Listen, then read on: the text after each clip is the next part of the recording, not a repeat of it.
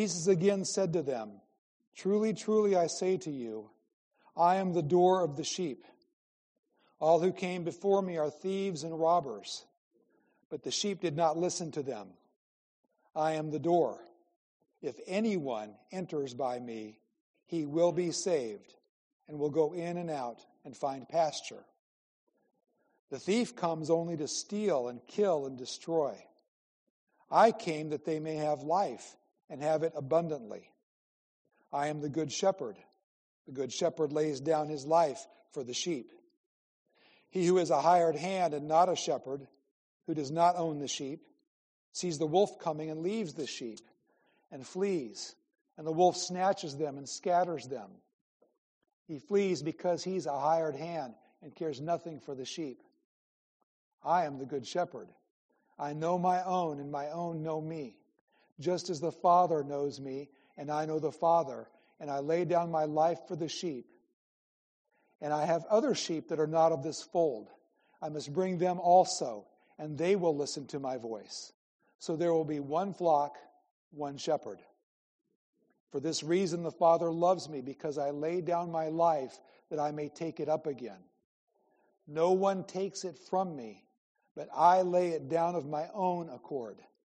I have authority to lay it down, and I have authority to take it up again. This charge I have received from my Father." There was again a division among the Jews because of these words. Many of them said, "He has a demon and is insane. Why listen to him?" Others said, "These are not the words of one who's oppressed by a demon. Can a demon open the eyes of the blind?" Please be seated.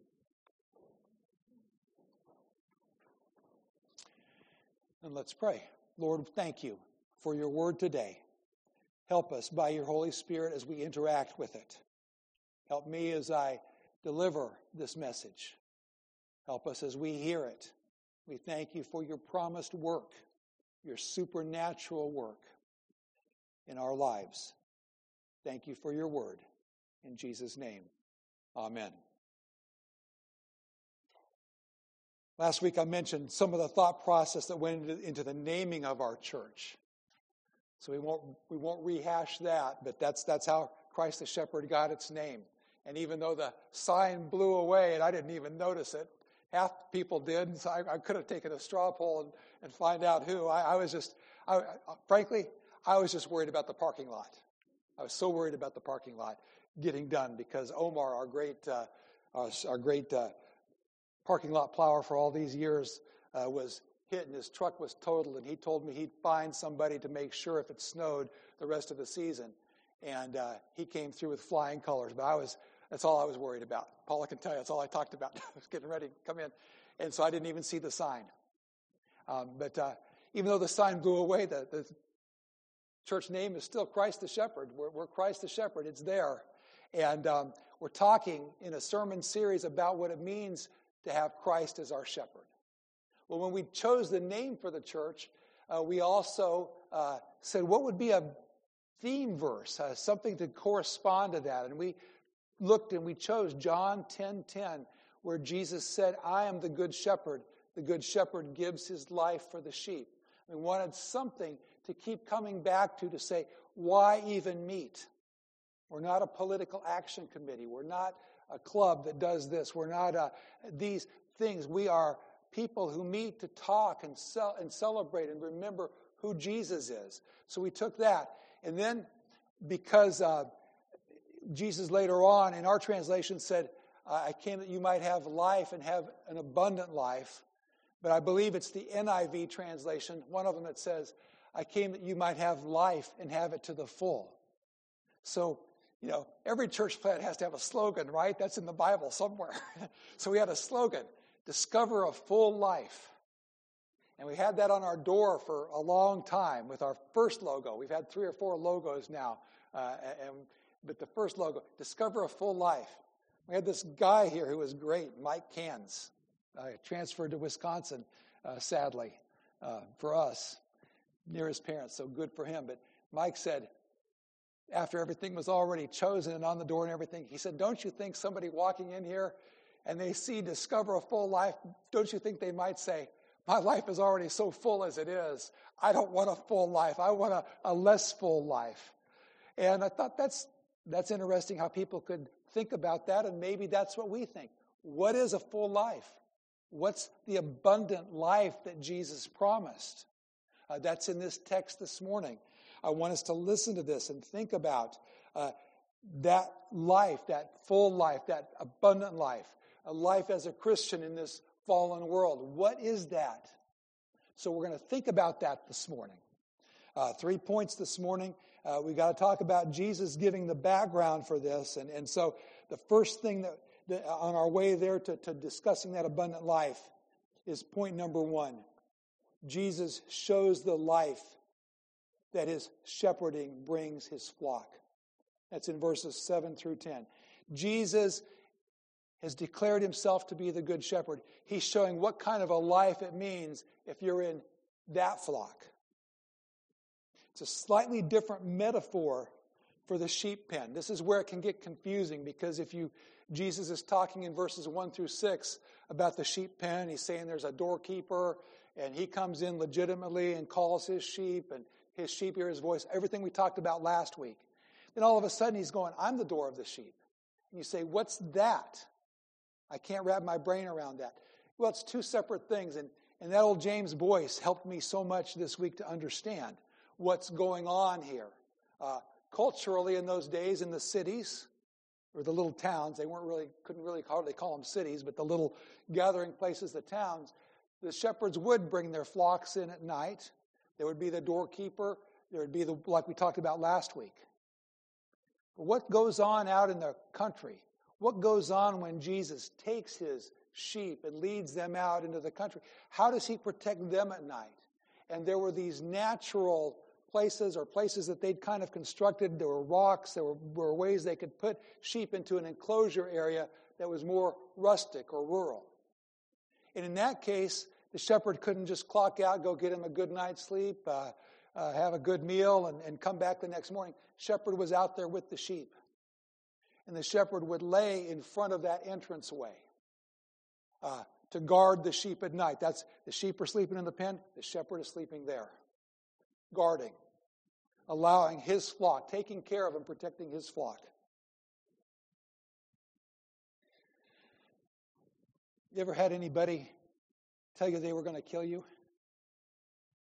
I did. We swapped stories at the ESL with some of the Brazilians. Some of them have had that too in my ESL class.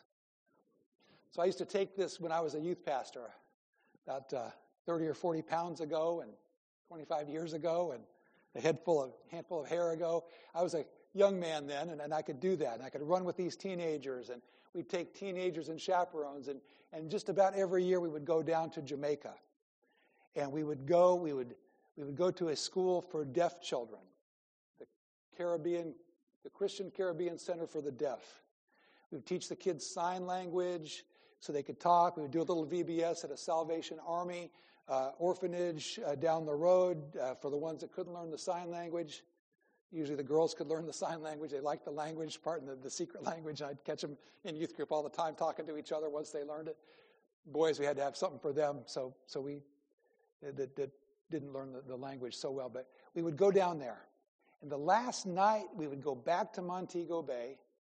We would walk up the hill from Miss Betty's old hotels that are probably not there by now, mosquito nets and everything because we were on a budget. We'd stay at Miss Betty's, walk up the hill. I would get my classic pineapple shake with my curried lamb. That was my yearly tradition. We'd walk up, and all of us, all the teenagers and adults and all that, we were walking back after our restaurant down to Miss Betty's. We were going to fly out early the next day. And I hear a commotion. Some guy is yelling. He's yelling at a girl in our youth group who did what she wasn't supposed to do. He had been trying to sell these little trinket bracelets that said Irie on them or something like that. And she said, I'll buy one on our way back from the restaurant. She lied. She had no intention. She was just brushing him off, and she didn't say, no, I don't want one. So he was trying to make her, he's calling her a liar and everything. And I said, you've got to, I heard that, and I went back and stopped. I sent everybody on, and I said, you need to just move on. The guy goes, how would you like it if I told you to move, if I told you to move on? But I wouldn't like that. So I talked to him. I went and spent a couple bucks on one of his bracelets to calm him down. He was wearing a Baltimore Orioles cap, and he waxed Bob Marley on me and said, "You're a bird. You have a bird on your cap. You are free, and you are..." He started saying all that stuff. And then all of a sudden, he took a change. And I got down to the fence, and there was a fence to Miss Betty's place, and I got on the other side of the fence, and he walked right up to the fence. He goes, "You see this scar? I'm gangster. I got this in prison. I know you're staying at Miss Betty's. Tonight I will kill you." And he turned and walked away. I'm like, whoa.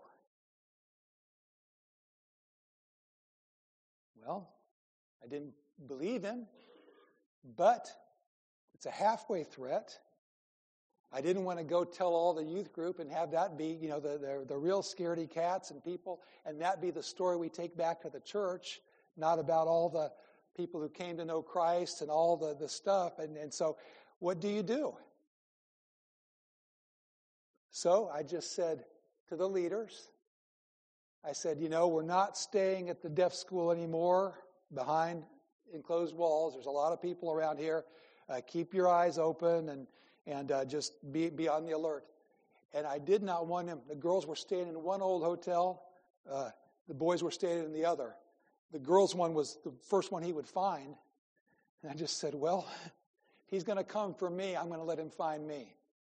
And I turned the lights on the screened-in porch in the girls' place. Made sure there was a little club or something there if I needed to. Slept with one eye open and said, he can just come get me. But I don't want him, if he's really serious, I don't want him going in and damaging any of these people that I'm responsible for. Laid there, guarding. And of course, nothing came from it. But you never know. Jesus said, he's the door. He's the laying there one. He's the guarding one. Nothing's going to get to you if you're his sheep. They've got to go through him. They've got to get past him. Jesus says, I'm the door. I'm the one. Our enemy, the devil, is a credible threat. This guy told me his name was Cheap Charlie. There's nothing cheap about the devil. The devil really has a track record of hating God's people. He really, truly would like to kill you. He would like to mess your life up. Worse than kill you, I think he would like you to live a long, slow, torturous death of doubt and hurt. And anything he can do to destroy you, he would do. Not your friend. Real threat. You need a real shepherd to protect you from this. Jesus said, I'm the door. I'm sleeping in front of this gate, and anybody who wants to come in has got to go through me. And then when it's time, I'm going to lead my sheep out safely to their pasture. Jesus is that door. What does he bring to his flock? It says he brings salvation to his people. Verse 9, I'm the door. If anyone enters by me, he'll be saved. He'll be saved. Biblical language, to be saved. That's Bible talk. Get saved. Be saved. What does that mean? Saved from what? The Bible says, you has he made alive who were dead in trespasses and sins. Salvation has something to do with coming to life spiritually from spiritual death. It's not just talking about a future salvation, though. Not just saying you got to rough it through this life and then you'll get to heaven. That's where you'll finally be saved. Somebody said, like a lot of people have said this, and it was good for me to hear said one time and really think about it. If you're a Christian, you can say this: I am saved. I'm being saved. And I will be saved. I am saved. I'm being saved. And I will be saved. Here's Boyce again. A better way of talking about it is that we are saved from sin's penalty, from sin's power, and from sin's presence. By entering in through Christ, we immediately escape sin's penalty, so that we need not fear our sins will ever rise up against us. This is justification. I was way out of line once as an assistant pastor. Way out of line. And I went and apologized to that senior pastor because I was way out of line for what I had said to him and about him and inferred about him. I was just sophisticated enough to know I could do it in a holy type way. It was very unholy. I went and apologized. He said, I will forgive, but I will never forget, and I'm watching you. And I'm like, whoa. I'm glad that when I'm way out of line against God and I go and confess my sins to God, God says, your sins are removed as far as east is from the west. I will remember them no more. That's what I had hoped to hear from that senior pastor. I didn't hear that. Wham. I walked out of there feeling worse than when I went in.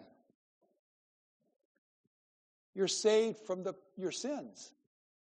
You confess your sins. If we confess our sins, he's faithful and just to forgive our sins and to cleanse us from all unrighteousness. You're saved from those sins. That's justification.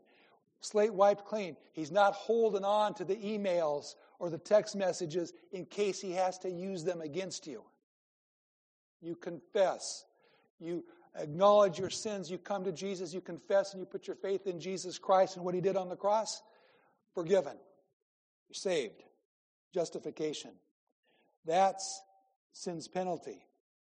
Then, too, we also enter into a life in which we are increasingly delivered from sin's power.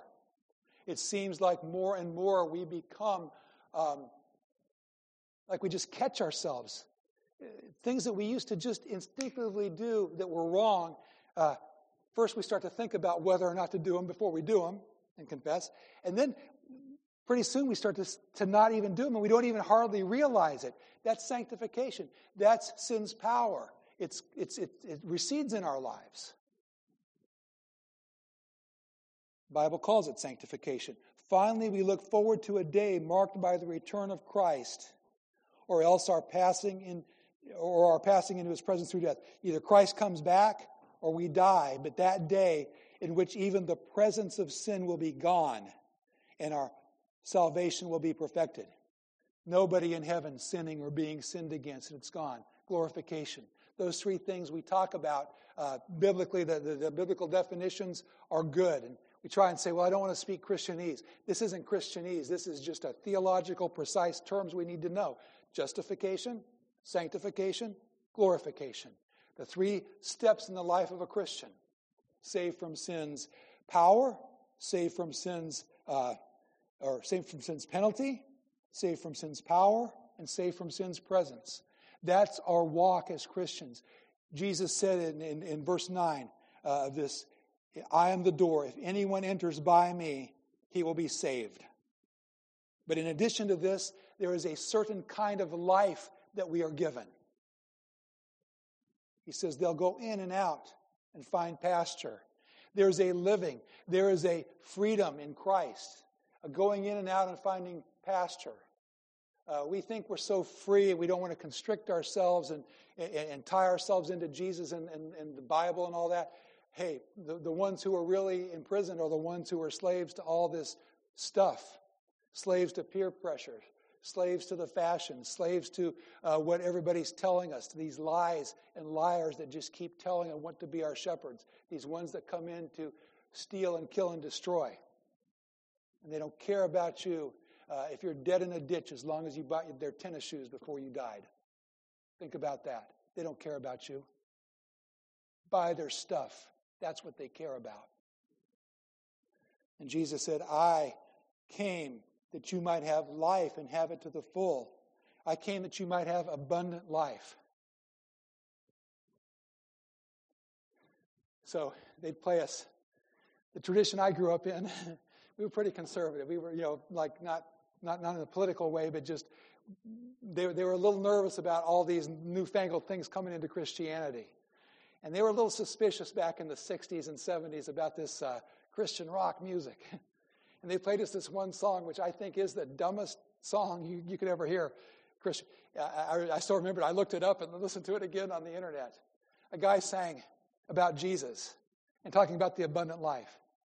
He kept the wine a-flowing He kept the music going. And even though he came to save our souls, he never forgot to tell us how to have a good time. And I think they were right when they told us those might not be, that's not the best description of the abundant life that Jesus promised us. Or that Christian band I took the youth group to, and they were pretty good and solid in their lyrics and all that. It was a good old rock and roll band. But at the very end, they said to the teens, and remember one thing, just don't forget this one thing. And I thought, what's that one thing they're going to tell my teenagers that I'm responsible for? What the one thing was? Christians can have fun too. I'm like, that's true, but that's not the one thing, is it? What's the abundant life? What does it mean when Jesus said, I came that you might have life and have it to the full or have it abundantly? What's he talking about when he says, go in and out and find pasture? How about the 23rd Psalm? He makes me lie down in green pastures. How about Philippians 4:19? And my God will meet all your needs according to his glorious riches in Christ Jesus. He'll meet all your needs according to his glorious riches in Christ Jesus. Did it say he'll meet all your desires according to his riches in glory in Christ Jesus? Well, I hope not, because sometimes my desires are probably like your desires. Sometimes we desire things that are wrong or things that are not good for us. We were talking about prayer in the kids' Sunday school class, and I mentioned a song, and a couple of my kids knew the song. I thank God for unanswered prayers. They knew exactly, because they hear that on their car stereo when they go. Garth Brooks singing about how he prayed every night that he could, that this girl would be his wife. And he prayed, and that was the prayer. And God denied him that prayer. And then he's with his wife who he loves, and he runs into that old one that he prayed for, and he says, I thank God for unanswered prayers. If God gave us everything we desired, we would be messed up because we don't get it right a lot. God said, I will give you an abundant life. I will meet all of your needs according to the riches and glory in Christ Jesus. Your needs will be met. The psalmist said, never have I seen the righteous forsaken or his children begging for bread. I didn't write down the tag on that. You just get to look that one up. Never have I seen the righteous forsaken or his children begging bread. God says, I will supply all of your needs. You can have that abundant life. In this day of sky-high inflation, is he promising that you get to eat prime rib every day while everybody else tries to make their budget match? That's not what he's saying. He's saying, you're going to have food to eat. I'm going to give you and I'm going to provide for you. And that's an abundant life. Who was disappointed when the prodigal son came home, in addition to the older brother? The fatted calf. God provided for your needs. There'd be somebody hurting. Anyway, you don't get everything you need or you want. You get your needs. You can't always get what you want. Last quote of the day, and we need to hear this. This is the last one from Boyce. He preached about 5 sermons on John 10. And it was worth reading. I said, I can't believe I've neglected him on this. Here's what he said. What is the full or abundant life? It is not necessarily a long life, although there are verses that promise a long life to some, such as to those who honor their father and their mother. He references Exodus and Ephesians on that. He said, what is the full or abundant life? It is not necessarily a life free from sorrow or sickness either, although God certainly does spare us many sorrows that we might otherwise have, and often preserves us from sickness. It is not a life of sickly piety, where everything is beautiful or precious or just wonderful, or my favorite, blessed. It's not that. The abundant life, as Scripture speaks of it, is above all the contented life, in which contentment comes Now we've got to really listen to this. It's the contented life in which contentment comes from the confidence that God is equal to every emergency and does indeed supply all our genuine needs according to his riches in glory by Christ Jesus. The contented life is the life of the sheep who finds himself in the hands of the Good Shepherd. There may be dangers. In fact, there will be dangers. There may be storms at times, even drought and famine. Still, in the hands of a good shepherd, the sheep is content and life is bountiful. Contentment equals satisfaction. Satisfaction equals to have enough. Greek word. And I couldn't write the Greek letters, and so I transliterated perissos. Is the word that's used for abundant. It's got a mathematical meaning. It means a surplus. Used a couple of times also in the Gospels. The 12 baskets of food that were left over. Jesus fed 5,000 people. There were 12 baskets of food left over. There weren't 5,000 baskets of food left over, one for everybody there or every family there. There were 12 baskets left over. There was enough with some to spare. You know, people have said, well, one for each of the disciples to take. They had lunch. They didn't have to cook lunch the next day. They could eat the leftovers, and then they were probably pretty good. There was enough. That's the same Greek word used in that. Another place is Matthew 11:9. Jesus is talking about John the Baptist and comparing him to other prophets. He said, what did you go out to see? A prophet? Yes, I tell you, and more than a prophet. No one greater than John the Baptist. John the Baptist was that word, that abundant, that more. He was all the prophets which were great. He was that more described by Jesus. Jesus says, you get life, and you get just that abundant life. You get that needs met, that security. The other time is in Mark 12:33, the scribe repeating Jesus' words about the greatest commandment. Remember, he came up and he says, what's the greatest commandment? And Jesus said, the 10 are summed up in these two. Love Lord your God with all your heart, mind, soul, and strength, and love your neighbor as yourself. And the scribe repeated these words, and Jesus was satisfied. The scribe said this, you have truly said that God is one and there is no other beside him. And to love him with all the heart and with all the understanding, with all the strength, and to love one's neighbor as oneself is much more abundant to the full. It's much more. To do that is much more than all the burnt offerings and sacrifices. He didn't say the burnt offerings and sacrifices were bad because they were pointing to Christ. But he's saying something that happens in your heart, that's that, but that's more. That's something in addition. Jesus said, I came that you might have life, be saved from sin, from its penalty, power, and presence, but I also came for something more. So it's not just a transaction. Get saved, sign here on the dotted line. Now get out of here. I got to find somebody else to get saved too. No, you're invited as a Christian to a life of having a shepherd that provides more. Abundant, full. It's greater than. Coach says about their team. The Iowa Hawkeye women won the Big Ten Women's Championship. Yesterday, the men beat Indiana. I just said that for our Indiana people. I had to work that in. They play today. But that women's coach said, I love our girls. Today they gave 110%, which is a mathematical impossibility whenever a coach says that. We know that.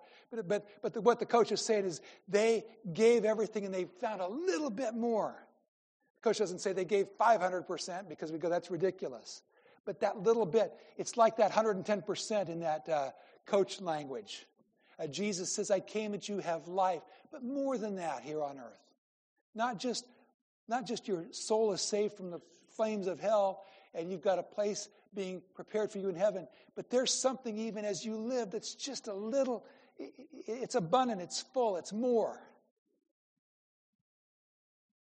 How does Jesus give this life to the full, this abundant life to his people? How does he do it? Verses 11 through 15. I'm the good shepherd. The good shepherd lays down his life for the sheep. Talks about the hired hand who flees and he doesn't care about the sheep. He'll go get a job somewhere else. He'll lead some other people because he doesn't care about. He cares about himself. Not Jesus. Jesus in verse 14. I am the good shepherd. I know my own and my own know me. Just as the Father knows me and I know the Father, I lay down my life for the sheep. How does he give that full life? By giving up his abundant life. Philippians 2. He gave up what he had in heaven to come down, to live a life of perfection, and to be killed on that cross for all of our sins. If we all just named our one worst one, think of the wrath of God poured down on somebody who did our worst one that we hope nobody ever remembers or finds out about. And then take all of his people, the millions of people, billions, however many people are saved. Take not just their worst one, but even their quote-unquote least worst one, if we want to categorize it. We know all. Take all of that and put it on Jesus. That's how he gives life to all of his people, by taking all of their death and their death warrants on him. And he pays for them all, and he's capable of that. God's wrath is being capable of poured down on that one person, channeled. You think of the agony of the cross. That's what's going on. I'm the good shepherd. I'm going to give you life, and not just life, but abundant life. But I'm going to do it by giving my life. The shepherd lays down the life for the sheep. The Bible says that God made him who knew no sin to become sin for us, so that we might become the righteousness of God in him. The Bible also says the wages of sin is death. That's our paycheck. Get set up with a new pay company. No, I don't want that payment. The wages of sin is death. Direct deposit? Nope. I'm running from that paycheck. That's death. The wages of sin is death, but the gift of God, or translated maybe even better, the free gift of God, is eternal life through Jesus Christ our Lord. That's how he gives you life. Look at verse 18 in our text this morning. No one takes it from me, but I lay it down of my own accord, talking about his life. No one takes it from me, but I lay it down of my one accord.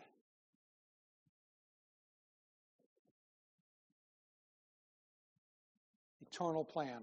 Father, Son, Spirit from the beginning. They loved each other. It's not like they played rock, paper, scissors to see who had to get this job.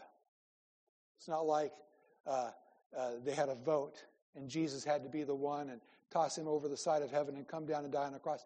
He said, I lay my life down. I want to die for you. I want to be the shepherd that gives you life. I want to take the wrath on myself and pay the penalty for your sins. No one takes it from me.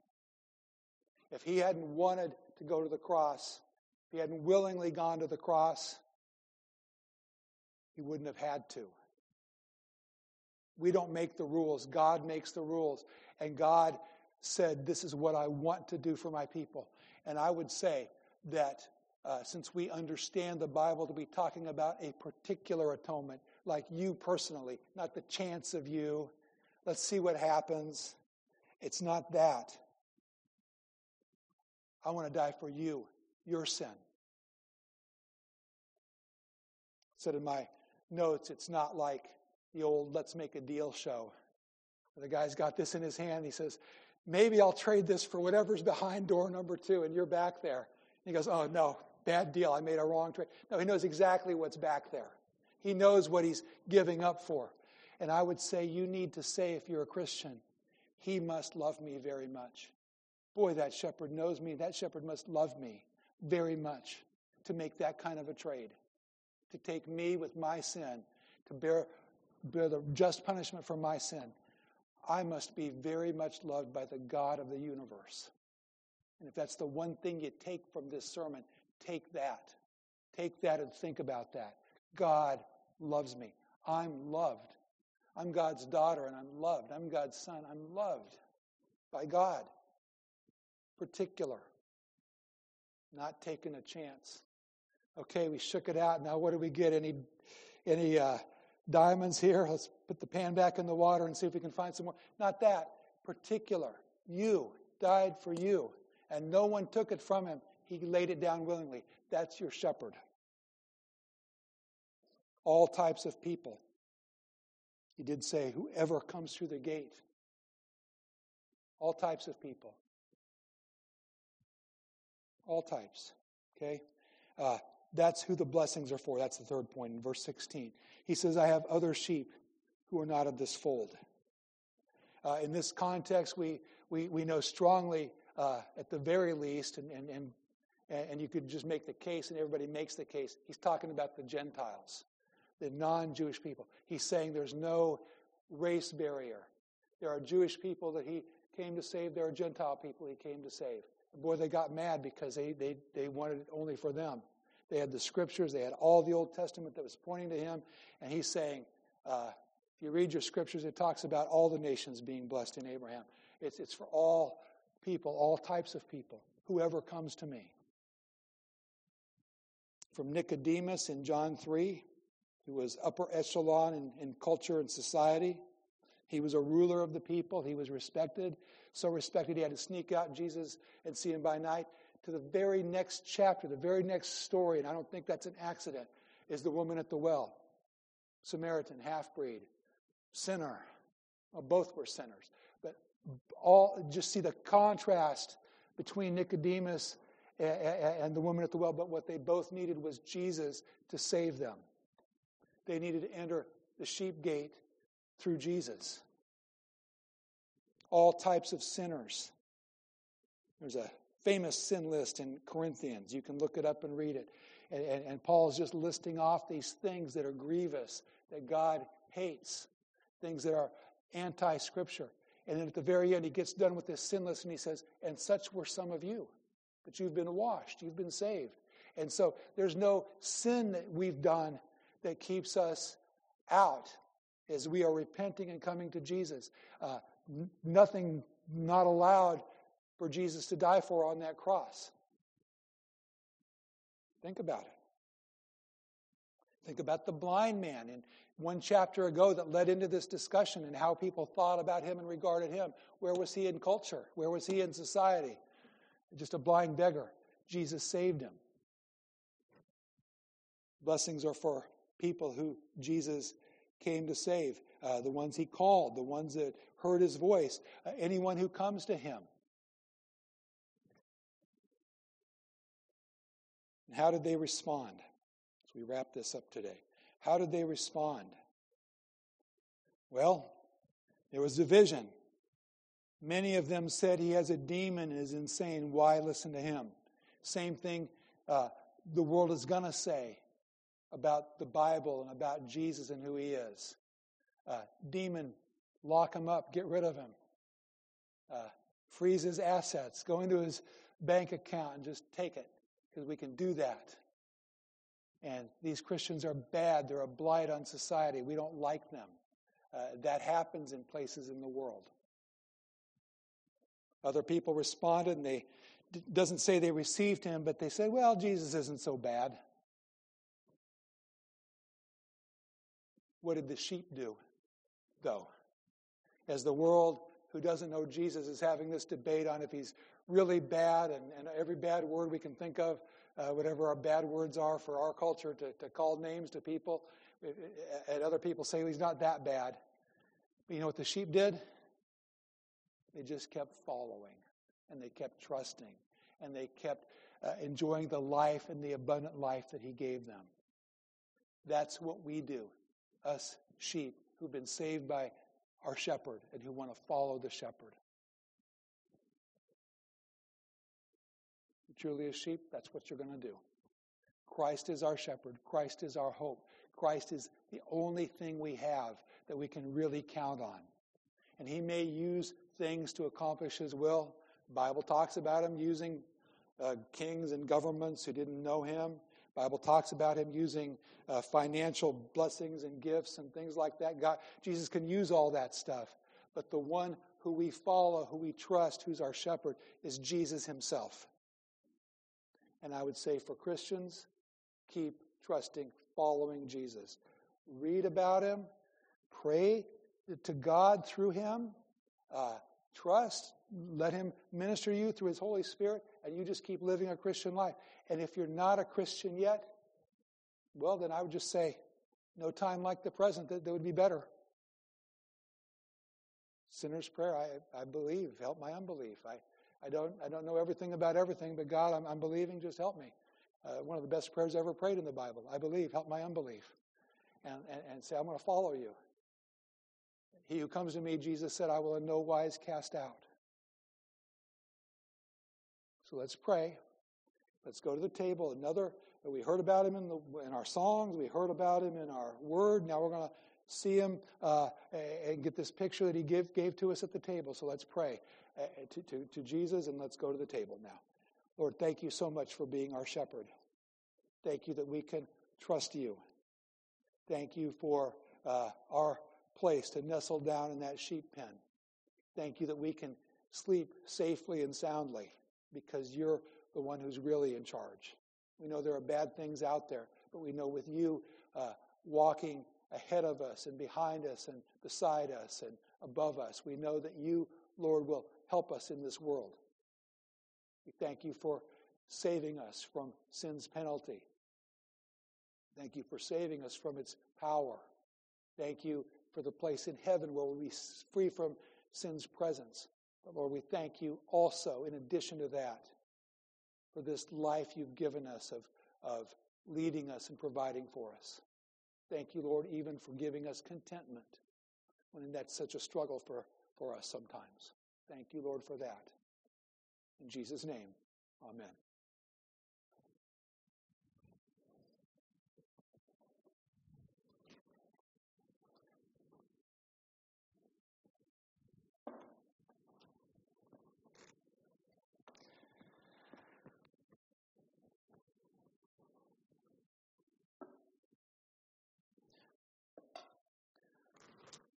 For I received from the Lord what I also delivered to you, that the Lord Jesus